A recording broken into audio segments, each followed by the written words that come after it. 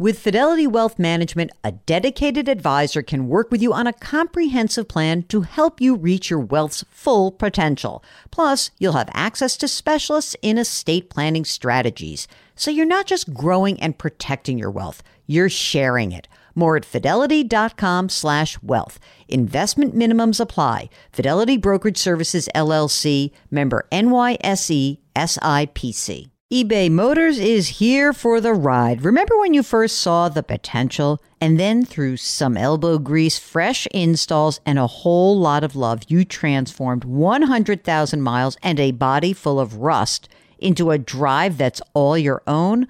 Look to your left, look to your right. It's official. No one's got a ride like this. There's nothing else that sounds like, feels like, or looks like the set of wheels in your garage.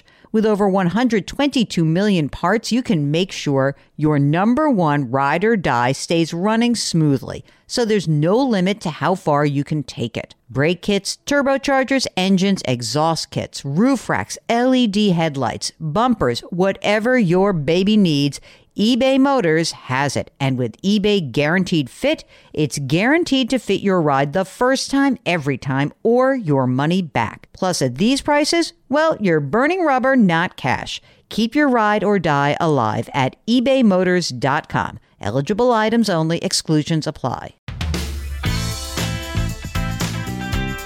Welcome to the Jill on Money podcast. It's Saturday, May 15th, and we've got a great interview for you this weekend. It is with Ellen Bennett. She is an author. She is an owner. She is an all-around amazing and inspirational character. I hate to even call her an entrepreneur because that's not really how she describes herself. She wrote a book called Dream First, Details Later, How to Quit Overthinking and Make It Happen. And without robbing you too much of all of this great content, I just want you to know that what is fascinating about her is how she became the person she is now and the risks that she took that I think were really nurtured by a mother who gave her an enormous amount of trust and fostered her independence. So here is part one of our interview with Ellen Bennett. The name of the book is Dream First, Details Later, and we are talking to Ellen Bennett. So first, let me begin by saying welcome. And Ellen, tell us a little bit about your journey. So I love the backstory. Raised by a single mom or divorced parents? Like how, I didn't hear you talk about the dad so much in some of the other stuff.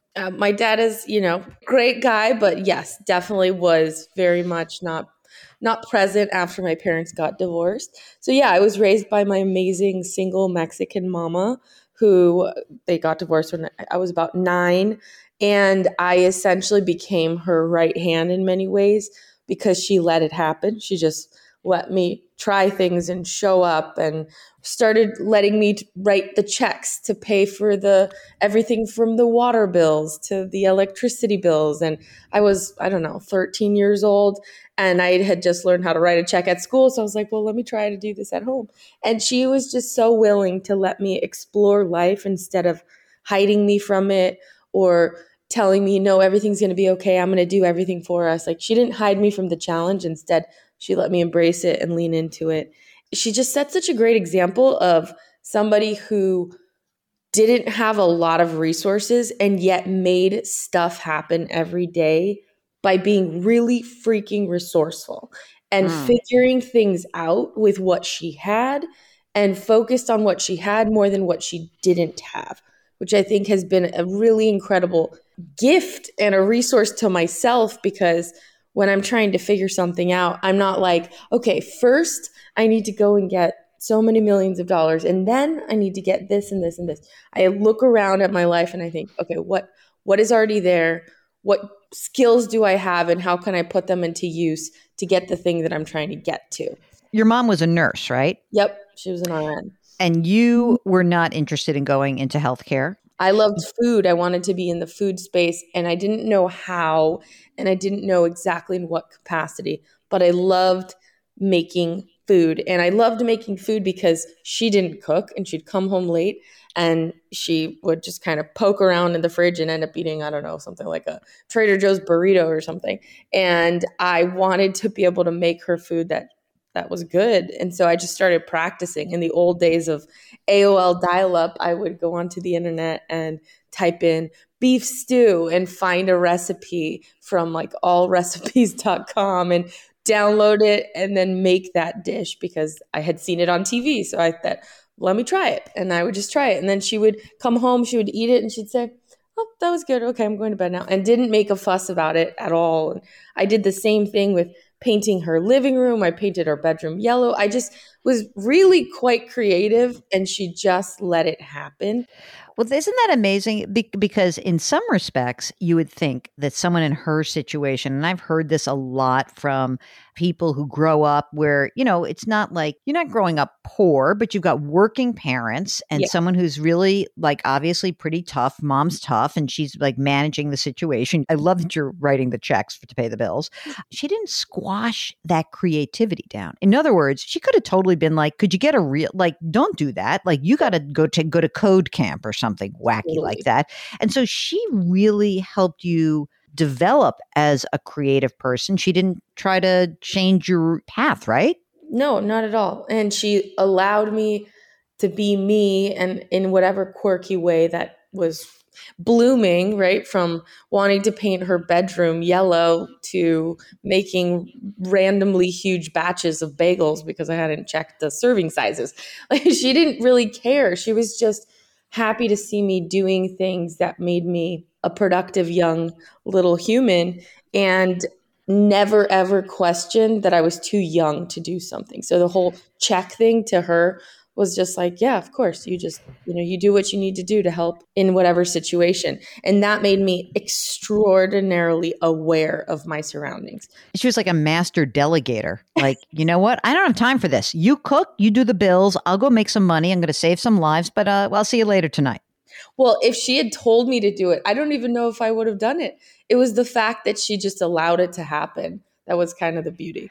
That is awesome. So you develop in sort of this sort of loose way as this creative person, creative process. So talk a little bit about, you grew up in LA, right? Yep. So talk about what happens after, sort of as you're going through high school. How are you nurturing this creative side? And what push and pull are you feeling about like where you need to go next? After they got divorced, it was kind of like our whole life exploded before us, right? And what was there was no longer there, and you kind of had to rewrite the journey. And as a really young kid, I sort of felt that I needed to commandeer whatever was going to happen, and I needed to find my own way in the world in some capacity because I wasn't going to wait around to have that happen to me. Like that was the thing. I was like, oh my gosh, okay, I need to just find my own path too. So I had this like deeply rooted decision to just be independent. And, one day I was going to marry somebody that I loved and I wasn't going to need them for any financial reasons. I literally was just going to marry them and it was going to be great. And I was going to be independent and have my own, whatever it was going to be my own. And I was like 9 years old when I decided this. And so as I went through high school and middle school and all this stuff, I was so different from the other kids. And I was like trying to be like the other crayons in the Crayola box, if you will. And yet I wasn't the same type of person as everybody else. And so when I turned 18, I still didn't quite fit in. All of my friends wanted to be actors. And I lived in LA. But I had been going to Mexico because I'm half Mexican for many, many years since I was little. So I'd go for like 3 to 4 months during the summer. It was the best time of my life. And people were so alive and friendly and really connected to just their roots versus material. And I loved that about Mexico. And so I turned 18 and I told my mom, I'm going to go to Mexico for a couple of months, Mexico City. And she was like, okay, that sounds like a great idea. You should totally do that. It's a different place. You'll be in a different environment. It'll be awesome for you. So I was like, great. I go to Mexico City. I have no family there. All of my family is in other parts of Mexico. And I show up and I was like, oh my God, this is what I've been looking for. Like I've actually been like really Latin the whole time. I'm not weird. I'm just Latin. I'm just I'm like, I'm like, these are my people. Like everyone is alive and friendly and they hug each other and they're excited and enthusiastic and they fill the airwaves with their energy. And like, that is okay. It's not weird. It's normal. And it just made something like spark inside me. So I ended up staying in Mexico for 4 years, from 18 to 22.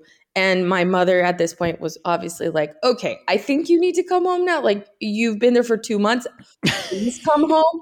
And at this moment, I was like, nope, I'm getting my Mexican citizenship. I'm going to sign up for the Mexican IRS. I'm going to get a house. We're going to do everything. And so, she couldn't support me to do this. So I actually had the greatest kind of pre-MBA into life by living in a foreign country by myself and having to build something out of nothing with zero safety net. It's amazing. Yeah. And so there you worked in restaurants, but you did some other things. And I just want to give you the opportunity right now to give us your very best lottery announcement voice right now. Are you ready? I'm ready. Okay. And the reason Jill is asking me to do this is because one of my 8 million jobs while I was getting my way through culinary school and everything else I did in Mexico was being a lottery announcer on television. By the way, what is the lottery amount that we want to announce today? We're going to announce 49 million pesos. And which is how much in dollars, please? That's actually not that much money. So maybe I should bump a zero on there. 490 million pesos. Okay, let's do 490 million pesos. And this is our guest, Ellen Bennett, who is not a lottery announcer, who is an amazing entrepreneur, who is a creative goddess. And we're going to talk about her company. But this is Ellen Bennett's lottery announcement for the Jill on Money Show. You ready? Here we go. In 3, 2, 1.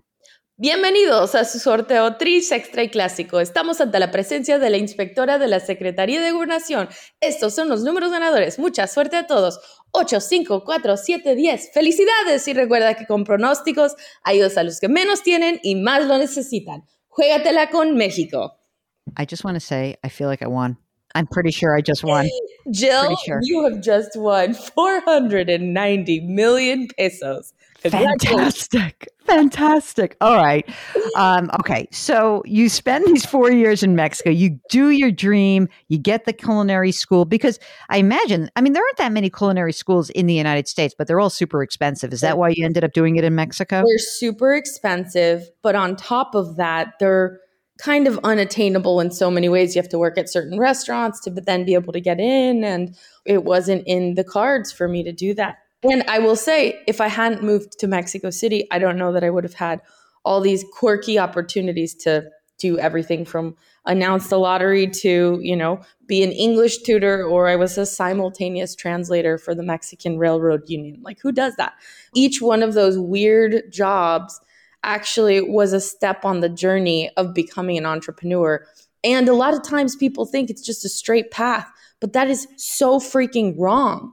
Like a path to getting anywhere is windy. And so when you're trying to stay on some straight path and you hit a bump, you think you're a failure because it's windy. And it's like, no, that's actually the journey you're supposed to be on. So I credit my wild adventures to a lot of the skills that I learned to be able to survive and thrive having my own company. And I also love that you basically said, like, I'll figure it out. Like, you don't have to have a Harvard Business School plan of action. You took what you had. You knew you were creative. You knew you were scrappy. You knew you were smart. It's amazing to me that what you're hearing in this is that you, if you're listening, you or your kid does not have to go the route that everyone else goes that you hear about. Oh, I went to Wharton. I went to Harvard Business School. I went to Stanford. Then I got an angel investor. And then I did this. And then I did it. So it's you are so inspirational. So you come back from Mexico and you go back to LA. You go back with mom? Is that what happens? You're living with mom? Yeah. So I'm there in Mexico for 4 years. By the time I leave Mexico, I think this is really important. I had built a whole world, a whole life.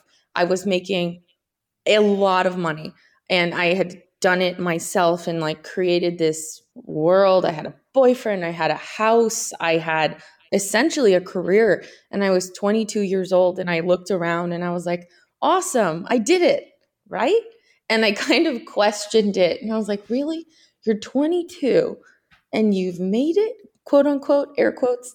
And I thought, no, it can't possibly be this easy. Like it had been anything but easy, Jill. Like this was a long and windy, crazy road, and I had been hustled and I got hustled, and there were just so many things that went right and wrong in Mexico.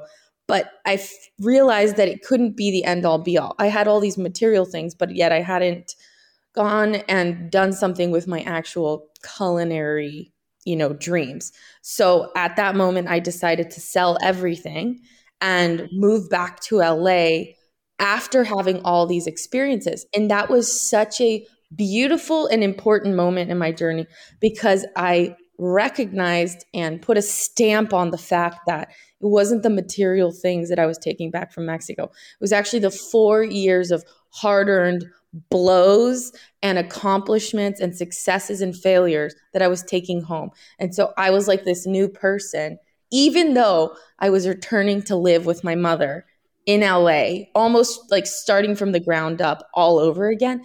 But yet I knew that if I could do it once and I could build it from zero once, I could do it again.